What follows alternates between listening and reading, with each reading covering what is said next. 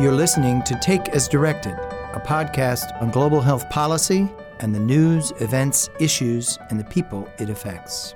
The problem is the world is in a shortage of vaccines. How to empower and strengthen women is the role that maternal child health and nutrition is what drives this disease and keeps it in the dark.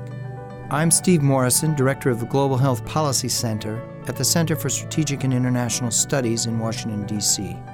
In this podcast, you'll hear conversations led either by me or by my colleagues, Sarah Allender, Janet Fleischman, and Nellie Bristol, who serve as recurring hosts. We interview leaders fighting against some of the biggest public health challenges of our time.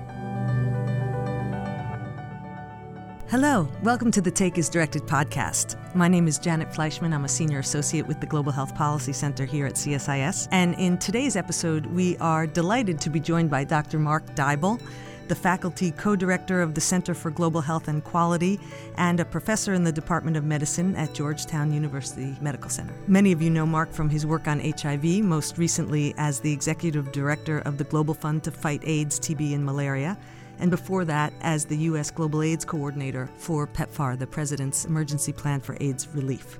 So welcome, Mark, and thank you for joining us. Thank you. It's nice to be back at CSIS. You've had a long career in public health. Too long. It's taken you around the world from Washington to Chicago to San Francisco and many, many countries in 110 between. of them. 110. Yeah. Wow. So can you tell us how you first got involved with public health and HIV?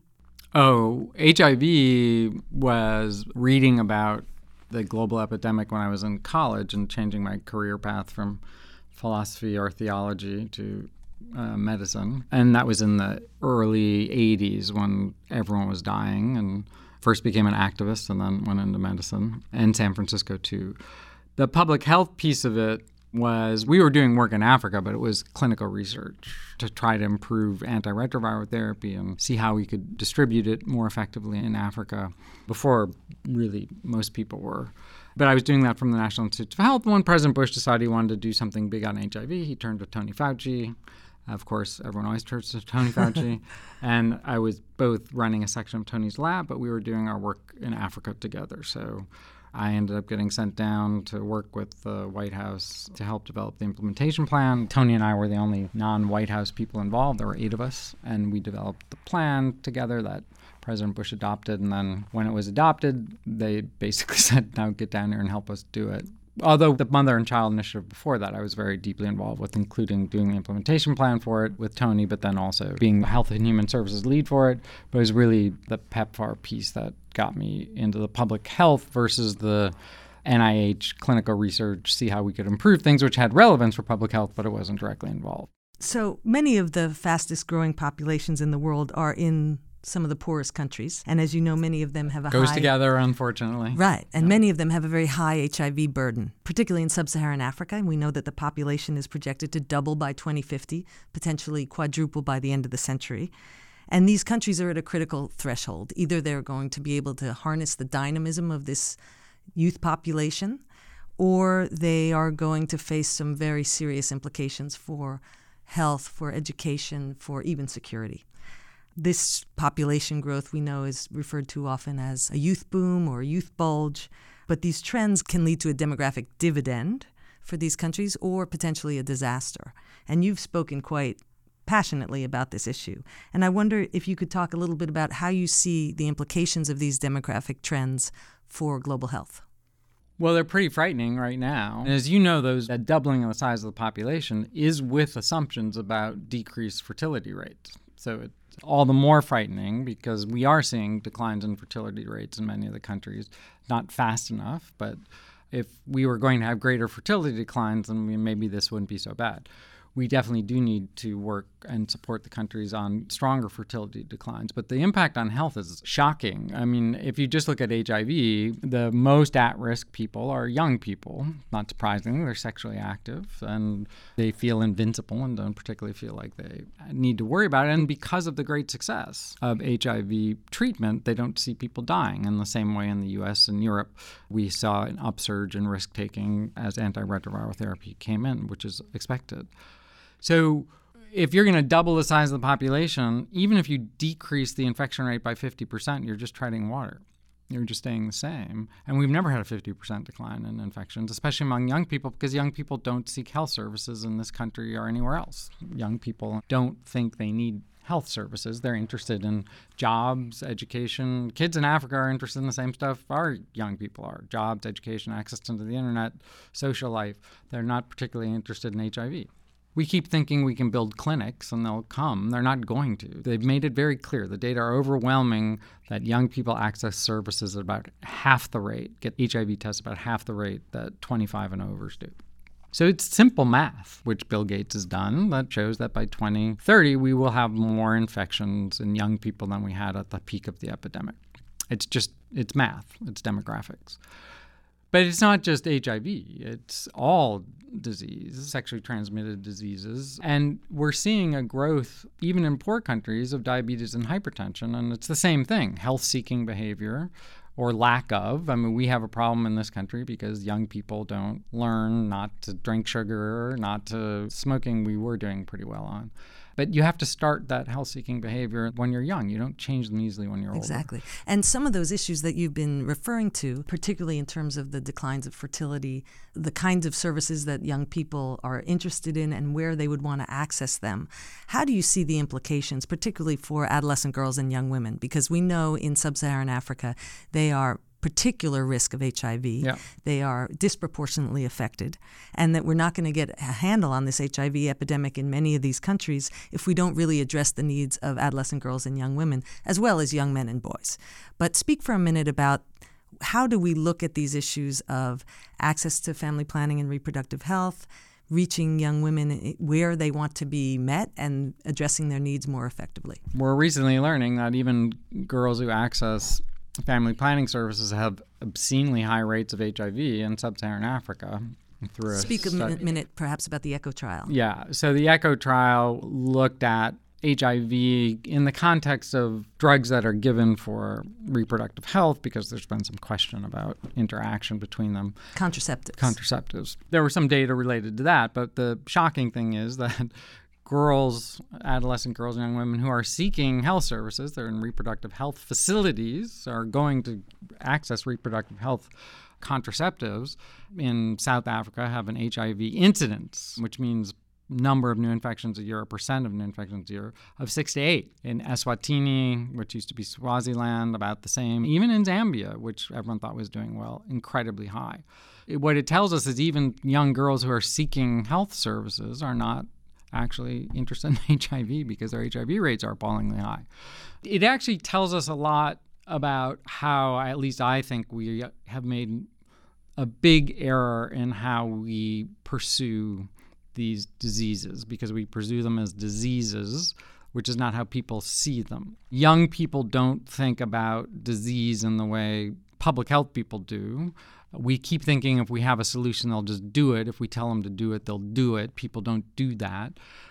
You have to actually look at why people are vulnerable. And adolescent girls and young women are vulnerable in many places in the world, but in particular in southern, eastern, actually all of sub-Saharan Africa, or all of Africa, because of gender inequality and legal barriers to having a life, societal barriers, massive rates of violence and early pregnancy, child marriage, just appalling inequality. So it's not just a health issue. It's an education issue. It's a behavioral societal issue. It's an access to income issue. I mean, we know that if adolescent girls and young women have an education, their fertility rate is automatically lower. It's the same in this country. We know that if they go to school and stay in school, their rates of HIV will drop dramatically. They have access to jobs past secondary school.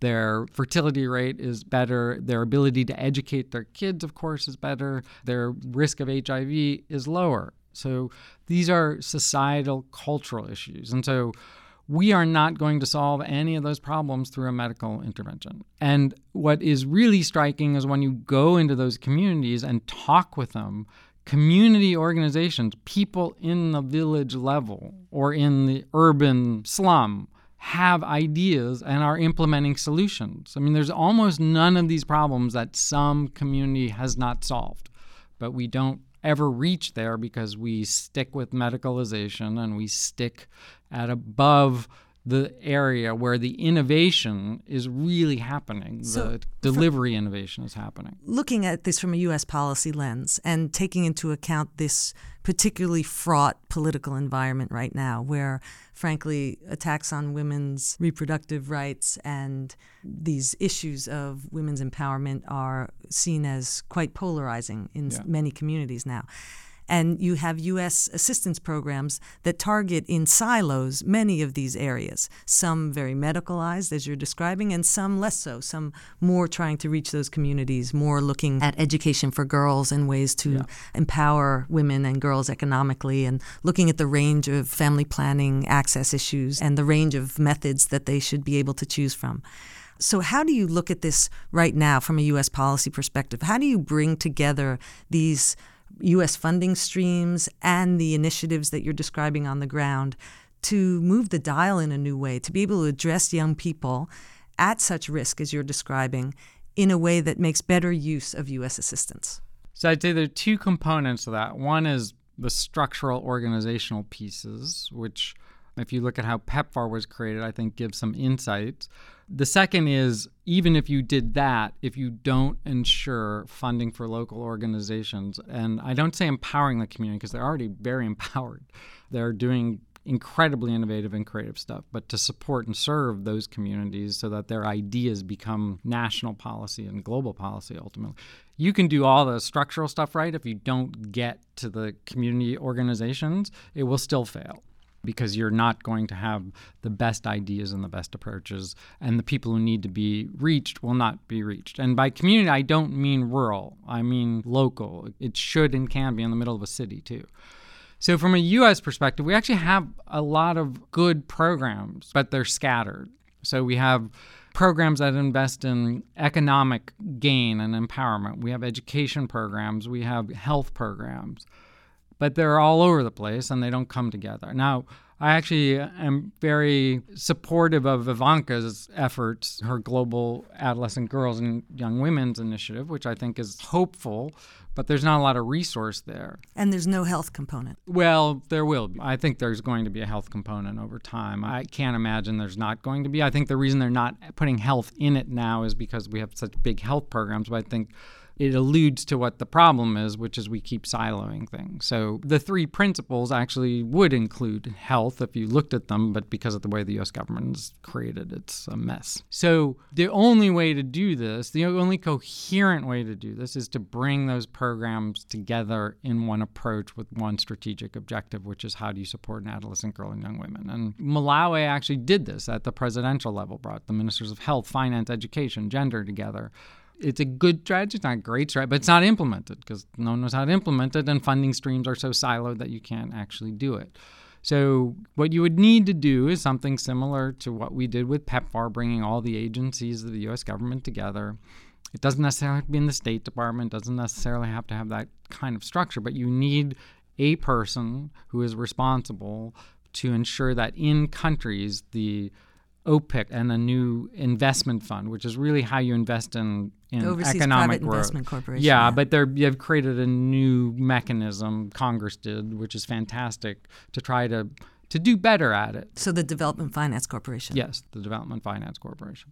Although that's just getting started, it's a great idea because it's doing the same thing. It's saying we were investing in too many different ways. Let's pull it all together and actually. But that's also trying to pull in a private sector piece. Yes, to all this. which is essential because if you don't have the private sector piece, you're not going to have economic growth and development. I mean, Right. Development money is never going to create the kind of economic opportunity that private sector engagement is going to ever.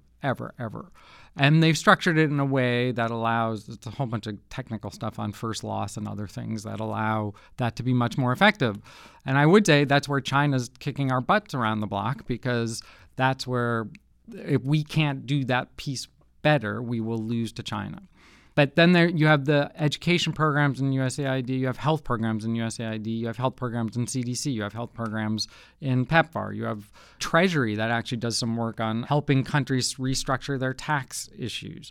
You have legal issues related to trafficking in persons and other things that are scattered in different places.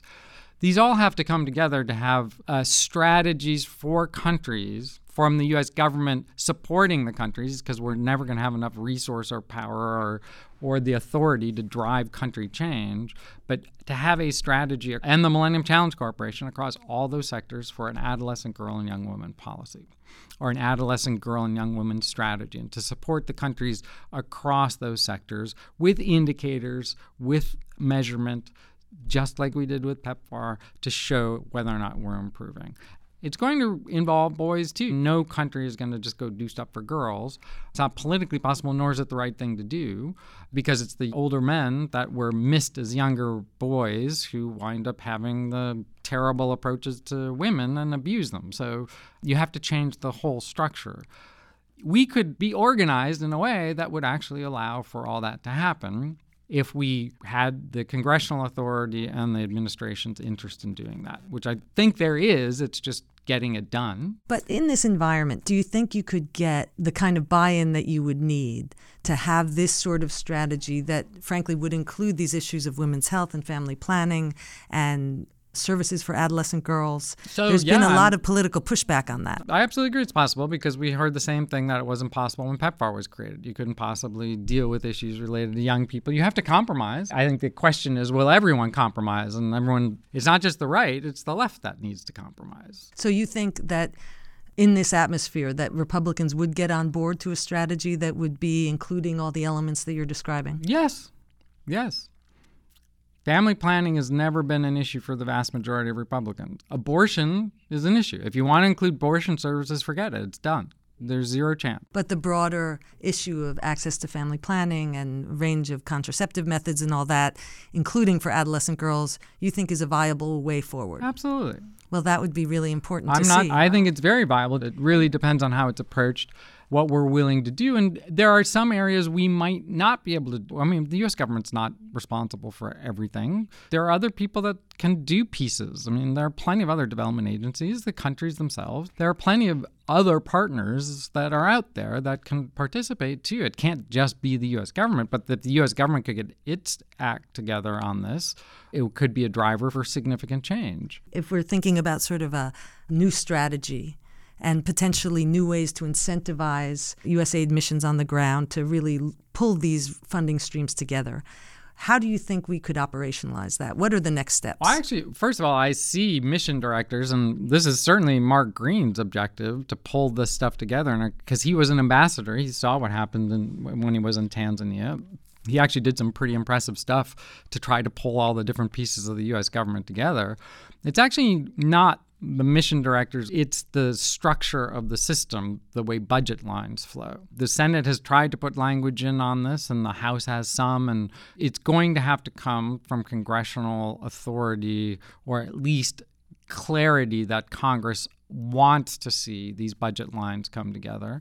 You can still report against the budget lines in a coherent way, but as long as there's clear indication from the administration and from Congress that this is expected, you're not going to do it everywhere. So take 5 countries, 10 countries, and see how it works. And not all of the U.S. institutions we've talked about are active everywhere. There's a relatively small world where they all have relatively large portfolios. Start there and see what can be done. And we have to do this because it's the right thing to do, but we are losing badly to China, badly, especially in Africa. And the Africans would rather work with us, but we're not giving them a coherent package. We give them pieces. It has to be a package. And it's never going to work for an adolescent girl or an adolescent boy if it's not a package, because they're not going to go to a health program. So is there any program that you've seen that really addresses in a more effective way the needs expressed by young people on the ground, boys and girls, young men and young women? Yes, I've seen great programs. So describe to us a little bit about what that looks like so that we can begin to imagine what we want to see scaled up. It depends on where you are. So if you're in one of the township slum areas outside of Cape Town, there are some great programs based in schools, but they bring in all the different aspects. So kids in school are very interested in doing better in school and having better access to internet. In sports a big deal for kids, especially football there. Job training as well as formal education. Interesting economic empowerment programs for girls that link with all that. And they exist that do that. They also want spaces by themselves. For example, they're pretty honest. And safe spaces. I'm never going to that clinic, ever. It's all adults. I'm never going to go there under any circumstances. But we keep building them, hoping that they're going to show up. Exactly. So the way to do this, to be honest, and where I've seen it done well, is not for us to come up with those answers. It's to go and ask them. And it's very different depending on which community you are. Are you in school or out of school? Are you rural or urban? What's the faith community or traditional community like in this area? Who are the major power brokers? Who are the partners? We're doing some of this work in a couple of places. Just within this country of Eswatini, that's 1.3 million people. You go from one community to another, and how you do it is completely different. We keep doing this. We will not come up with the answers here. The answers have to be there. They will tell us, and they'll vote with their feet. So the only programs I've seen work use what is effectively now called human-centered design, and everyone's rebranding the same garbage we've been doing for 20 years as human-centered design now because it's in phrase. But true human-centered design is a discipline. It's a format that the private sector has used to sell us stuff for 50 years. But if you go into communities and listen to them, not tell them, listen to them, they'll actually start telling you how to fix and structure your programs. And we don't do this. And you think the U.S. is capable of doing that, and that with the appropriate congressional language and the right partners, and yes, we're perfectly capable. We do extraordinary things. We're perfectly capable of it. Do you see this as something that would be a broader youth strategy, or is it more an adolescent girl, young women strategy? I think it'd have to be a youth strategy, but that will have a massive impact on adolescent girls and young women if that's a clear component of it, that changing the dynamic. But if you just do adolescent girls and young women, you actually take a risk that it's going to get worse for them because the boys might get really angry and the power structures are male. You have to change the context and their opportunities and what they see as their future. Just think about it in this country. My experience of young people is they don't see gender or race or sexual orientation because they're all together. They function in a different way. If you separate people, you start separating people and bringing people together. It's really a youth approach. What do we do for you? And not only are we capable, but that's what the Africans, for example, want. That's what the countries want because they see this massive opportunity, because we keep looking at young people as a problem. They're not a problem, actually. They're a massive opportunity if we invest in the right way and if people are given the opportunity in the right way. And that is how we're going to solve all of our problems. The solutions to climate change, the solutions to pollution, the solutions to the next version of technology, they're all down there. And it's not just in the US and Europe. The energy and talent and creativity in these other places, if we lose all of them, we can't solve our problems. And what worries me the most today is if you look 20 years ago, we had for about 12 years a sense of solidarity, a sense that if we work together, we could strengthen and give opportunity to every young person. We could solve any problem. We could change the world. Now we're kind of going backwards and saying, well, now we're on our own and we can do more for ourselves, by ourselves. That's garbage. It has never in the history of the world worked, ever. It never will. We can only solve problems when we try together, when people have opportunity to grow, to be educated, to put their ideas forward. And technology gives us the opportunity to leapfrog and solve problems even faster, but it will never work if we're going back into ourselves and being afraid. Exactly. And looking internally. It's never going to work. You've spoken eloquently about this choice between a demographic dividend or a disaster. What does that look like? What are the options here? The options are we have a world where young people all over the world, no matter where they live, have the opportunity to put their ideas and innovations and creativity forward because they have access to education, health, economic opportunity, which is why the new development fund is so important, because if we separate the private sector from this, it will never work. Economic growth is essential to all of this, but it has to be equitable economic growth. And you have equity when everyone has the opportunity to move forward, but then you have a safety net too. That world is very much within our reach. The option is we head in the direction we seem to be going in, not just in this country, but around the world. And thank God for Congress, because they keep batting stuff back, that we start looking inward and with fear rather than outward with hope, which is what we've done for the last 12 years. And we don't work together, and we separate, and we don't solve problems. We create problems, and we point fingers at each other.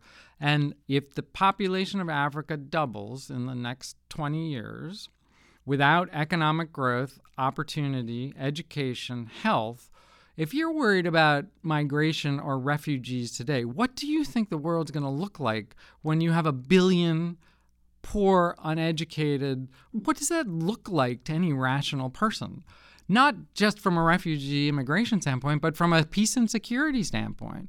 ISIS would love a world like that.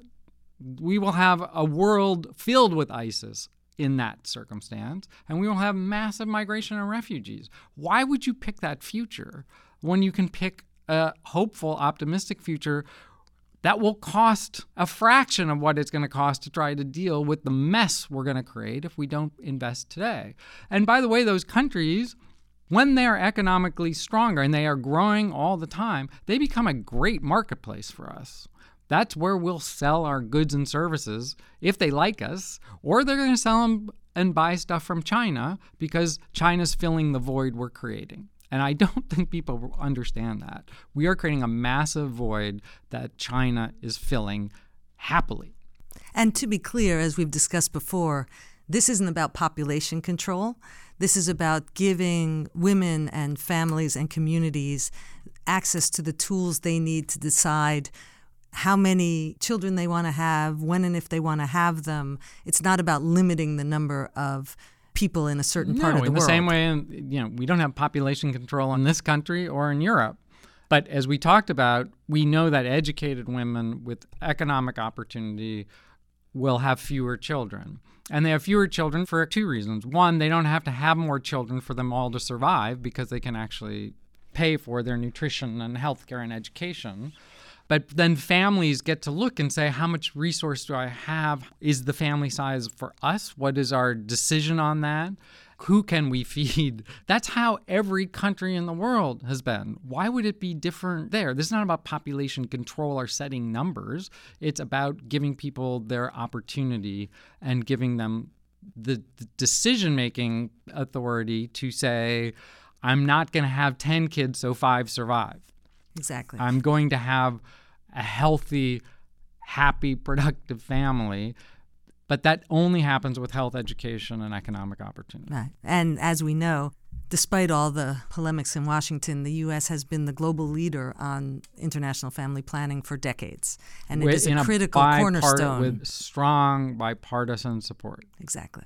Well, listen, thank you so much. It's fascinating to hear your thoughts on this. We could talk for a lot longer, but these are critical issues that really don't get pulled together as often and as strongly as they need to. So we really appreciate your input on this and look forward to future conversations. And thanks for the work you're all doing here at CSIS Advances. We can solve these problems, or we can create them. That's our choice.